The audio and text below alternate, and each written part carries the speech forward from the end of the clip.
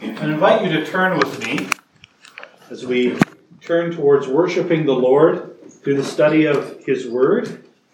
I invite you to turn with me to Hebrews chapter 7. Hebrews chapter 7, and we're going to study together verses 1 to 10. So when you find that, would you stand out of reverence for God's Word as we read these things together?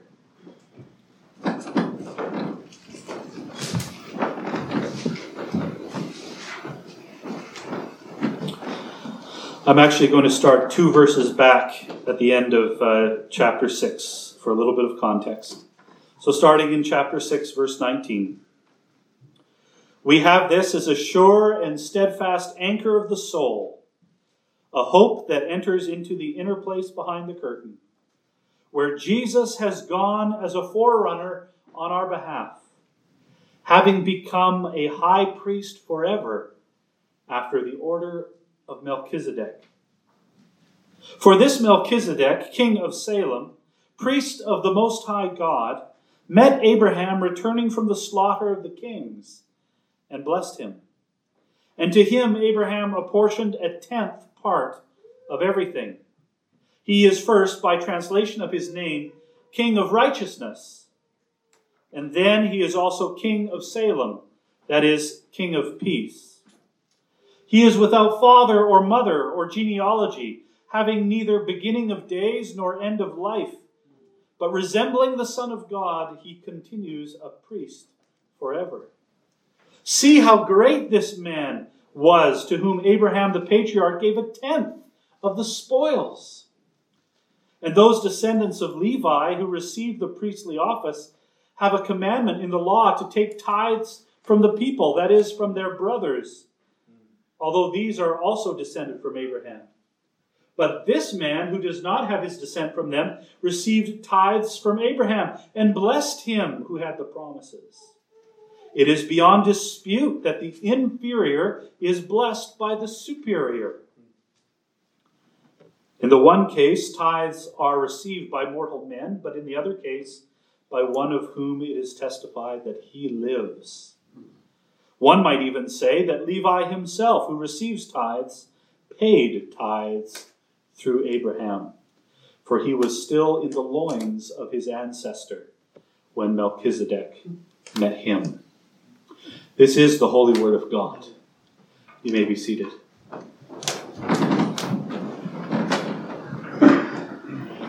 This morning, as we just saw, we are in Hebrews chapter 7, which is a little over halfway through this magisterial book. And this chapter that we have the privilege of studying together this morning is arguably the most important chapter in the book. It is like chapter 7 is the beating heart of the book of Hebrews. And we're going to study this important chapter in 2 parts. We're going to take a look at verses 1 to 10. This is going to be sermon part 1 today, and then we'll study the rest of the chapter as part 2 the next Lord's Day. And so this morning we're going to be looking at this Melchizedek person. And our big question for today is this: what's the big deal about this Melchizedek guy? And if you remember, if you've heard a few of the sermons lately in the book of Hebrews, Melchizedek has already been mentioned a few times. He's been mentioned in connection with Jesus Christ, that Jesus is an eternal high priest in the order of Melchizedek. But it is here now in chapter 7 that Hebrews opens up to talk directly about who this mysterious figure from the Old Testament is. And the reason that Hebrews is doing this is that he wants to lay down the foundation so that he can begin to talk about Christ and his high priestly office in the second half of the chapter. And so that's going to be part 2 next week. So in our passage this morning, we see the foundation being laid. And the rest of chapter 7 is going to be built on that foundation.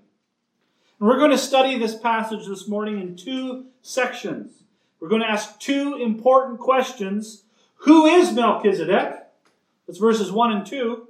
And secondly, why is Melchizedek so special? Verses 3 to 10. What's the big deal about Melchizedek? Why does Hebrews use all this ink talking about this mysterious king? And then we will conclude by discussing the connection between Melchizedek and Christ. So let's go to our first question this morning. Who is Melchizedek? So let's look at verse 1 again. It says, "For this Melchizedek, king of Salem, priest of the Most High God, met Abraham, returning from the slaughter of the kings, and blessed him. And to him Abraham apportioned a tenth part of everything. He is first, by translation of his name, King of Righteousness. And then he is also King of Salem, that is, King of Peace."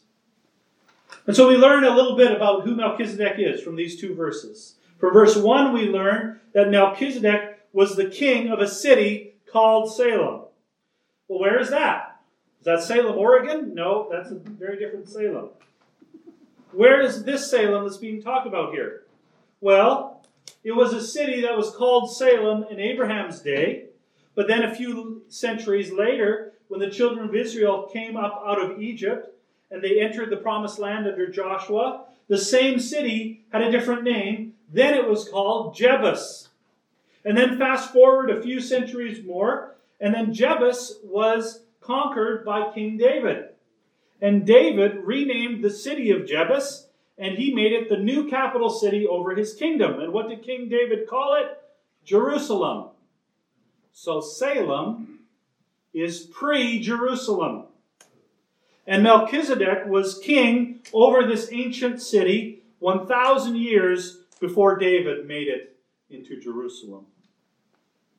So that's the first thing we learn about Melchizedek. He's the king of pre-Jerusalem. He's the king of Salem. But we also learn from verse 1 that Melchizedek is not only a king, he's also a priest.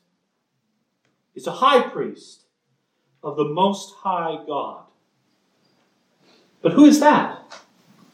Is that a pagan deity like Baal or Dagon or Chemosh or Molech? No.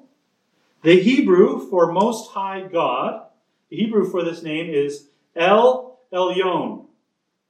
And El Elyon was another name for the one true and living God, the creator of heaven and earth, the same God that Abraham worshipped. And this is why Abraham gave to Melchizedek a tenth of his spoils. If Melchizedek was just some pagan priest, Abraham wouldn't have given him a cent. But because Melchizedek was a priest of El Elyon, the one true and living God, then Abraham could fellowship with him and receive his blessing. But wait a minute, we might say. At this time, wasn't Abraham the only servant of the true and living God alive at this time? Well, it is true that God specifically revealed himself to Abraham, and he specifically promised to bless him and to make him into a great nation. But we have to realize that Abraham was not the only believer in God at this time. For example, think of Job. Job was more or less a contemporary of Abraham, living around the same time. And Job was not related to Abraham, and yet Job worshipped the one true and living God. And we can think of his three friends, Eliphaz, Bildad, and Zophar. They weren't that great of friends, but they also believed in the one true God, as did their younger friend Elihu, who speaks later on in the book of Job. So these are some examples of contemporaries of Abraham who also believed in God. And if we remember that Noah believed in God, and Abraham was 10 generations from Noah, then we can know that knowledge from Noah of the true God had been passed down. According to the genealogy in Genesis chapter 11, there were roughly 260 years from the flood to Abraham's birth. And that's roughly around the same amount of time between now and the American Revolution. So that's not really a whole lot of time. That's definitely enough time for paganism and polytheism to take root in the world. But the true knowledge of God was still being passed down from Noah among some families at least. And we know from Scripture that God has always preserved a remnant for himself of men and women who seek his face. I think that was true even in Abraham's day. So knowledge of the true God and worship of him was still going on in some quarters right up to Abraham's day. And for examples of this, we have Job and his friends, and we have Melchizedek here, who was a priest of El Elyon, God Most High. Now just turn over with me in your Bibles to Genesis chapter 14. So Genesis, the first book of the Bible, chapter 14. We'll read in context where Melchizedek shows up in Abraham's life. We'll see that this priest king, Melchizedek, he appears suddenly out of nowhere. And as you're turning there, we remember the story. Abraham, his name is Abram at this time. Abram's nephew Lot has been living in the city of Sodom, and Sodom has been defeated in battle. 5 kings defeated Sodom, and as a result, Lot and others are taken off as prisoners of war. And so his uncle Abram hears about this, and he gets a bunch of men together, and he goes after them. And Abram succeeds in defeating those 5 kings who had taken Lot, and he rescues his nephew.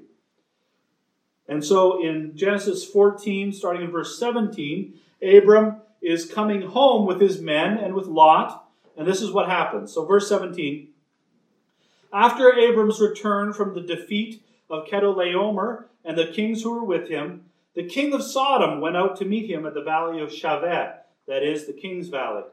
And Melchizedek, king of Salem, brought out bread and wine. He was priest of God Most High.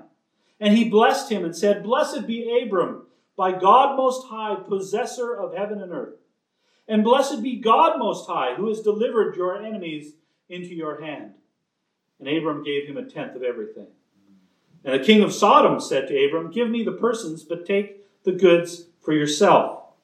But Abram said to the king of Sodom, I have lifted up my hand to the Lord, God Most High, possessor of heaven and earth, that I would not take a thread or sandal strap or anything that is yours, lest you should say, I have made Abram rich. I will take nothing but what the young men have eaten and the share of the men who went with me. Let Aner, Eshcol, and Mamre take their share. So notice with me 2 things here. Notice with me how Abram uses the same description of God that King Melchizedek did. Did you catch that? They both call him God Most High, possessor of heaven and earth. So what does that tell us? Well, that indicates to us that both Abram and Melchizedek worship the same God, the one who created all things and so is in possession of the heavens and the earth, for all things belong to him.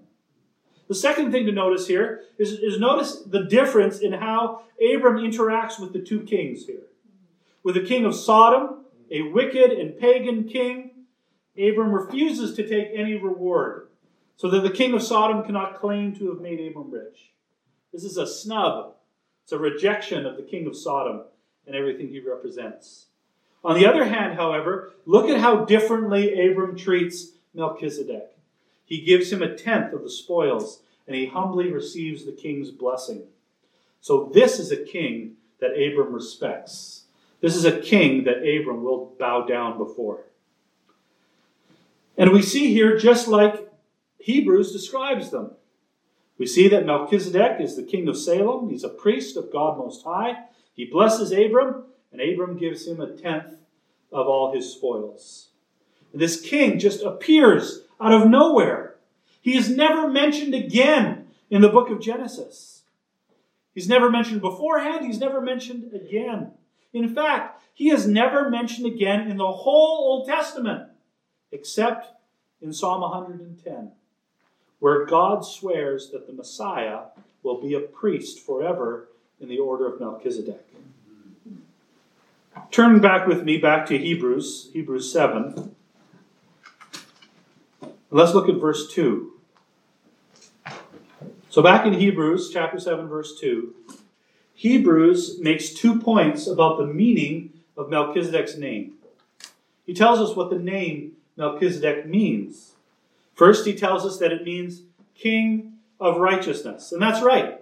Melchi means king in Hebrew, in the Hebrew language. And Zedek means righteousness. So you put that together, and Melchizedek means king of righteousness. But Hebrews also tells us the name of Melchizedek's city, Salem. He tells us that that means peace. And Salem is actually the same word as shalom. We know that shalom means peace. But we have to ask ourselves, why does Hebrews draw our attention to these things?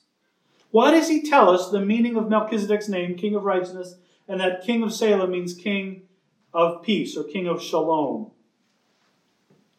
It's because he wants us to understand something here. He wants us to understand that Melchizedek was a king who was characterized by 2 attributes: righteousness and peace. He is a high priestly king who acts righteously and loves shalom. Now, does that sound like anyone else we know? Jesus, of course. Hebrews is using Melchizedek as a type that foreshadows the reality of Jesus Christ and who he is as the ultimate high priest and king who is perfectly righteous and who brings real shalom peace between God and humans. Remember Romans 5 verse 1, it says, "Therefore, since we have been justified by faith, we have peace with God through our Lord Jesus Christ." What does that mean? That means that in Christ, we who were God's enemies, we who hated God and were alienated from him by our rebellion and sin, we who were dead in our transgressions against a holy God, warring against him, fighting him at every turn, opposing him, now in Christ, we have shalom with God. In Christ, we have surrendered to God in repentance. We have laid down our weapons and bowed low before his feet in allegiance. And now peace reigns between us and God. Because now we're on his side, no longer enemies, but allies. Jesus is the true king of righteousness and peace. Because in his righteousness, we have real peace with God. And I think that's why Hebrews draws our attention to the meaning of Melchizedek's name and where he's from. That he is the king of righteousness and the king of peace, foreshadowing the ultimate and true king of righteousness and peace. Let us move on to our second section this morning, verses 3 to 10. And here we ask the question, why is Melchizedek so special? And we see here that Hebrews makes 4 points about Melchizedek. First of all, in verse 3, Hebrews says that Melchizedek has an eternal priesthood. So verse 3, he is without father or mother or genealogy, having neither beginning of days nor end of life, but resembling the Son of God, he continues a priest forever. Whoa! Hebrews is making much of the fact that that Melchizedek comes out of nowhere. He comes out of the wild blue yonder, and he's never mentioned again. And normally, when someone new is introduced in the narrative, especially if he's a king, then usually we hear of who his father is before him, and we often learn of who his son is, who succeeds him as next as king. And so usually when a king is introduced, they will say, this is King so-and-so, the son of so-and-so, the son of so-and-so. Usually we'll hear about his genealogy a little bit. But Melchizedek just appears out of nowhere. He makes this amazing cameo appearance. He jumps into the story, blesses Abraham, and then he jumps out just as fast. We don't learn who his parents are, nor his children. And Hebrews grabs onto that. And Hebrews says, It is like this king has no parents and no descendants. It almost seems like he was never born and he never died. It almost seems like the Son of God who reigns as king and intercedes as high priest forever. And some people have taken from this verse, verse 3, that Melchizedek was actually Jesus Christ in his pre-incarnate state. But I do think that stretches things a little too far. I think instead Hebrews is starting with the glorious reality of who Jesus Christ is, and then he is projecting that reality back towards this mysterious figure who is a foreshadowing of Christ as priest and king with an eternal priesthood.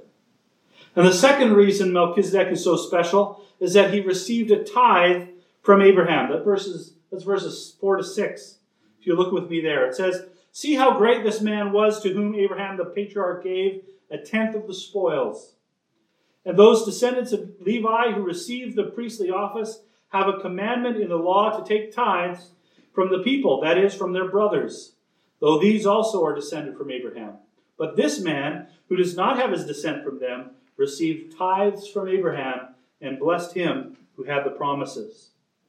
Let's remember who Abraham was. Abraham was a powerful chieftain. He was highly respected in the land. He had a large clan, over 500 people under him. And he was a force to be reckoned with. He had just defeated 5 kings in battle. But here he gives away a tenth, that's 10% of his plunder from that battle to some king he's never met. And by giving a tenth, Abraham is recognizing Melchizedek as a priestly representative of the true and living God. For Abraham is giving the tithe through Melchizedek to God in thanksgiving for God having delivered Abraham's enemies into his hand. And so when Hebrews is talking about this 10% or this tithe, he is insinuating that Melchizedek is shown to be greater than Abraham. But then verse 7 explicitly says it. Verse 7, "It is beyond dispute that the inferior is blessed by the superior."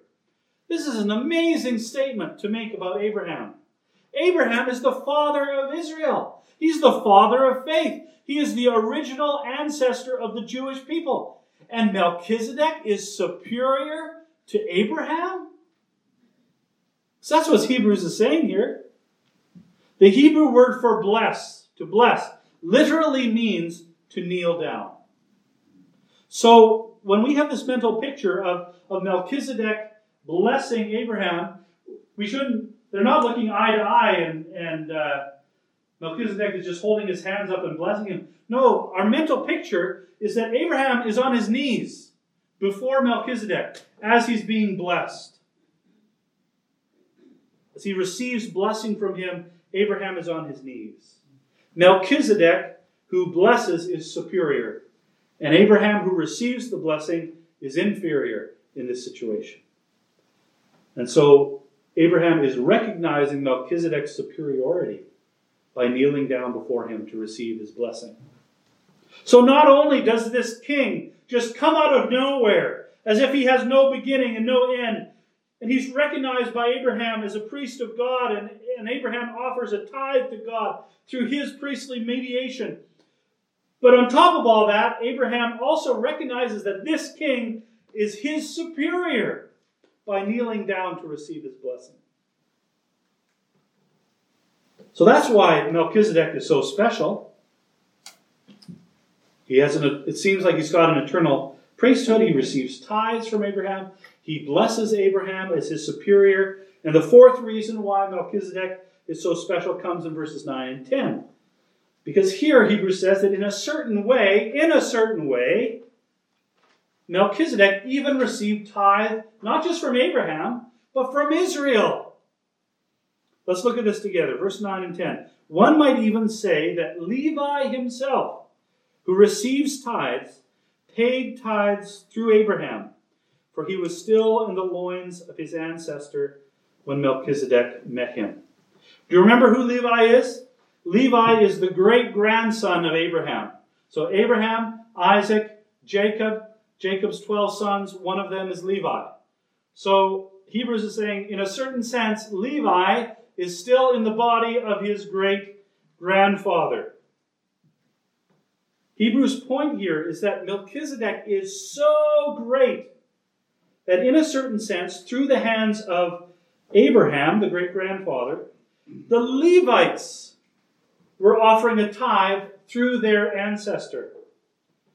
Remember the Levites, they were the ones who collected the tithes dedicated by the Israelites to the Lord.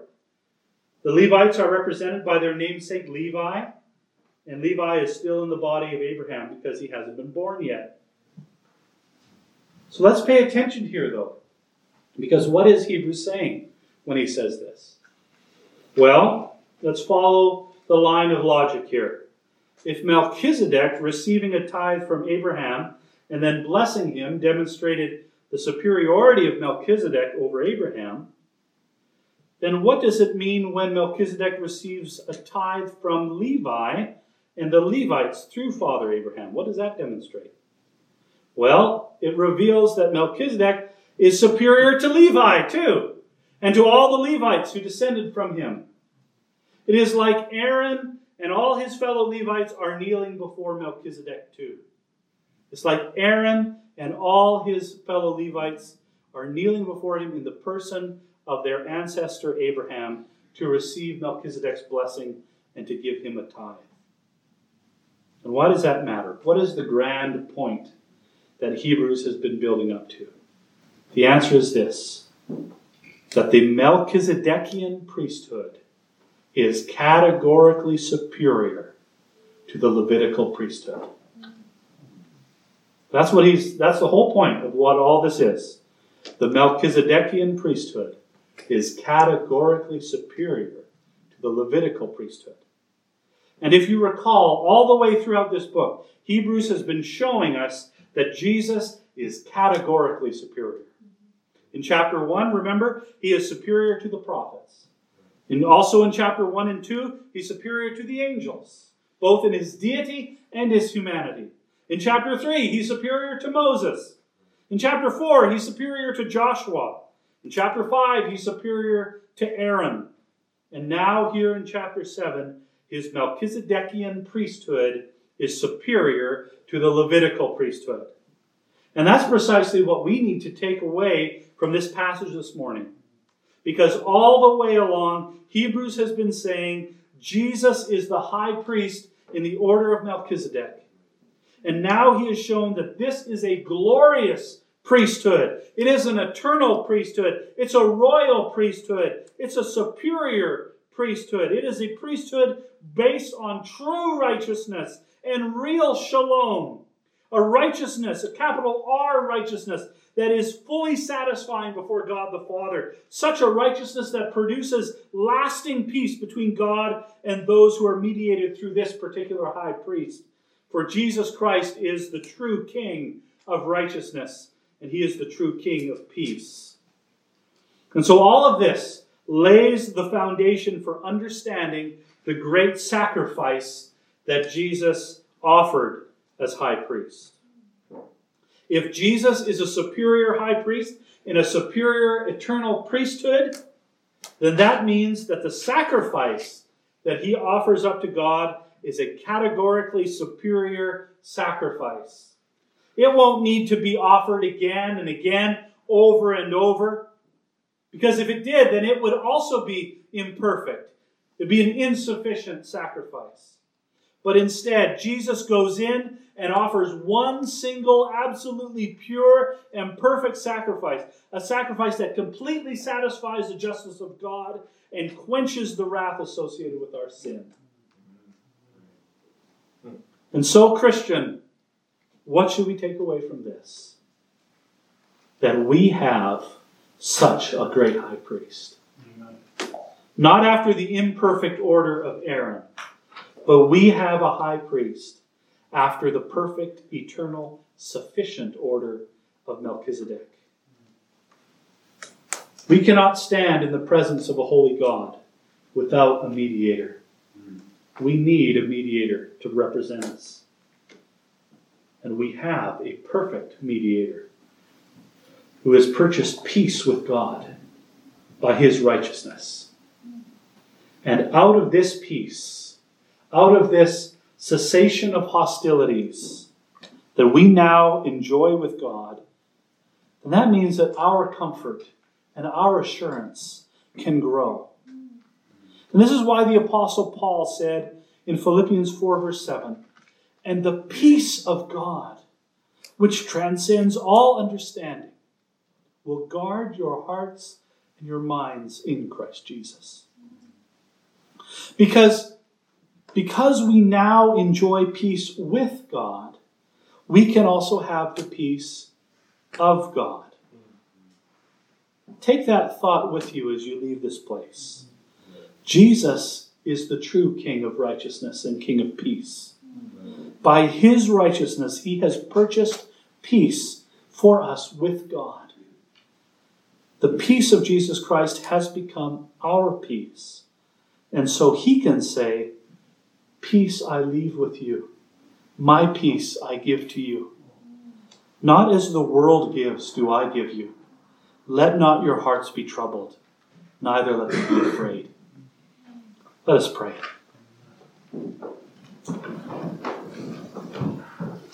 Father God, once again, we thank you for your holy word. We thank you for what it teaches us.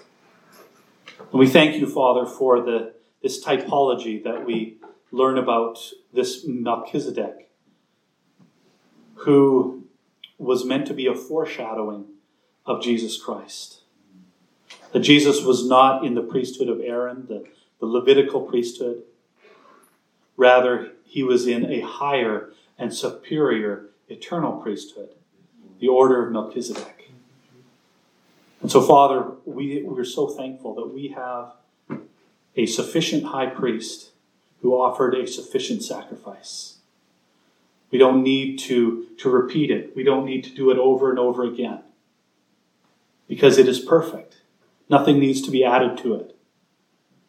And so, Father, as we reflect on the greatness of Melchizedek as king and high priest, let us turn our thoughts towards the King of Kings and the highest of all priests, the Lord Jesus Christ. And I pray, Father, that we would meditate on that fact, that it is only in him alone that we can have peace with you. And when we have peace with you, we can have your peace that calms our fears, that stills our doubts, and gets us through day by day as we fix our eyes on heaven and the Savior we await from there. It's in his precious name we pray these things. Amen.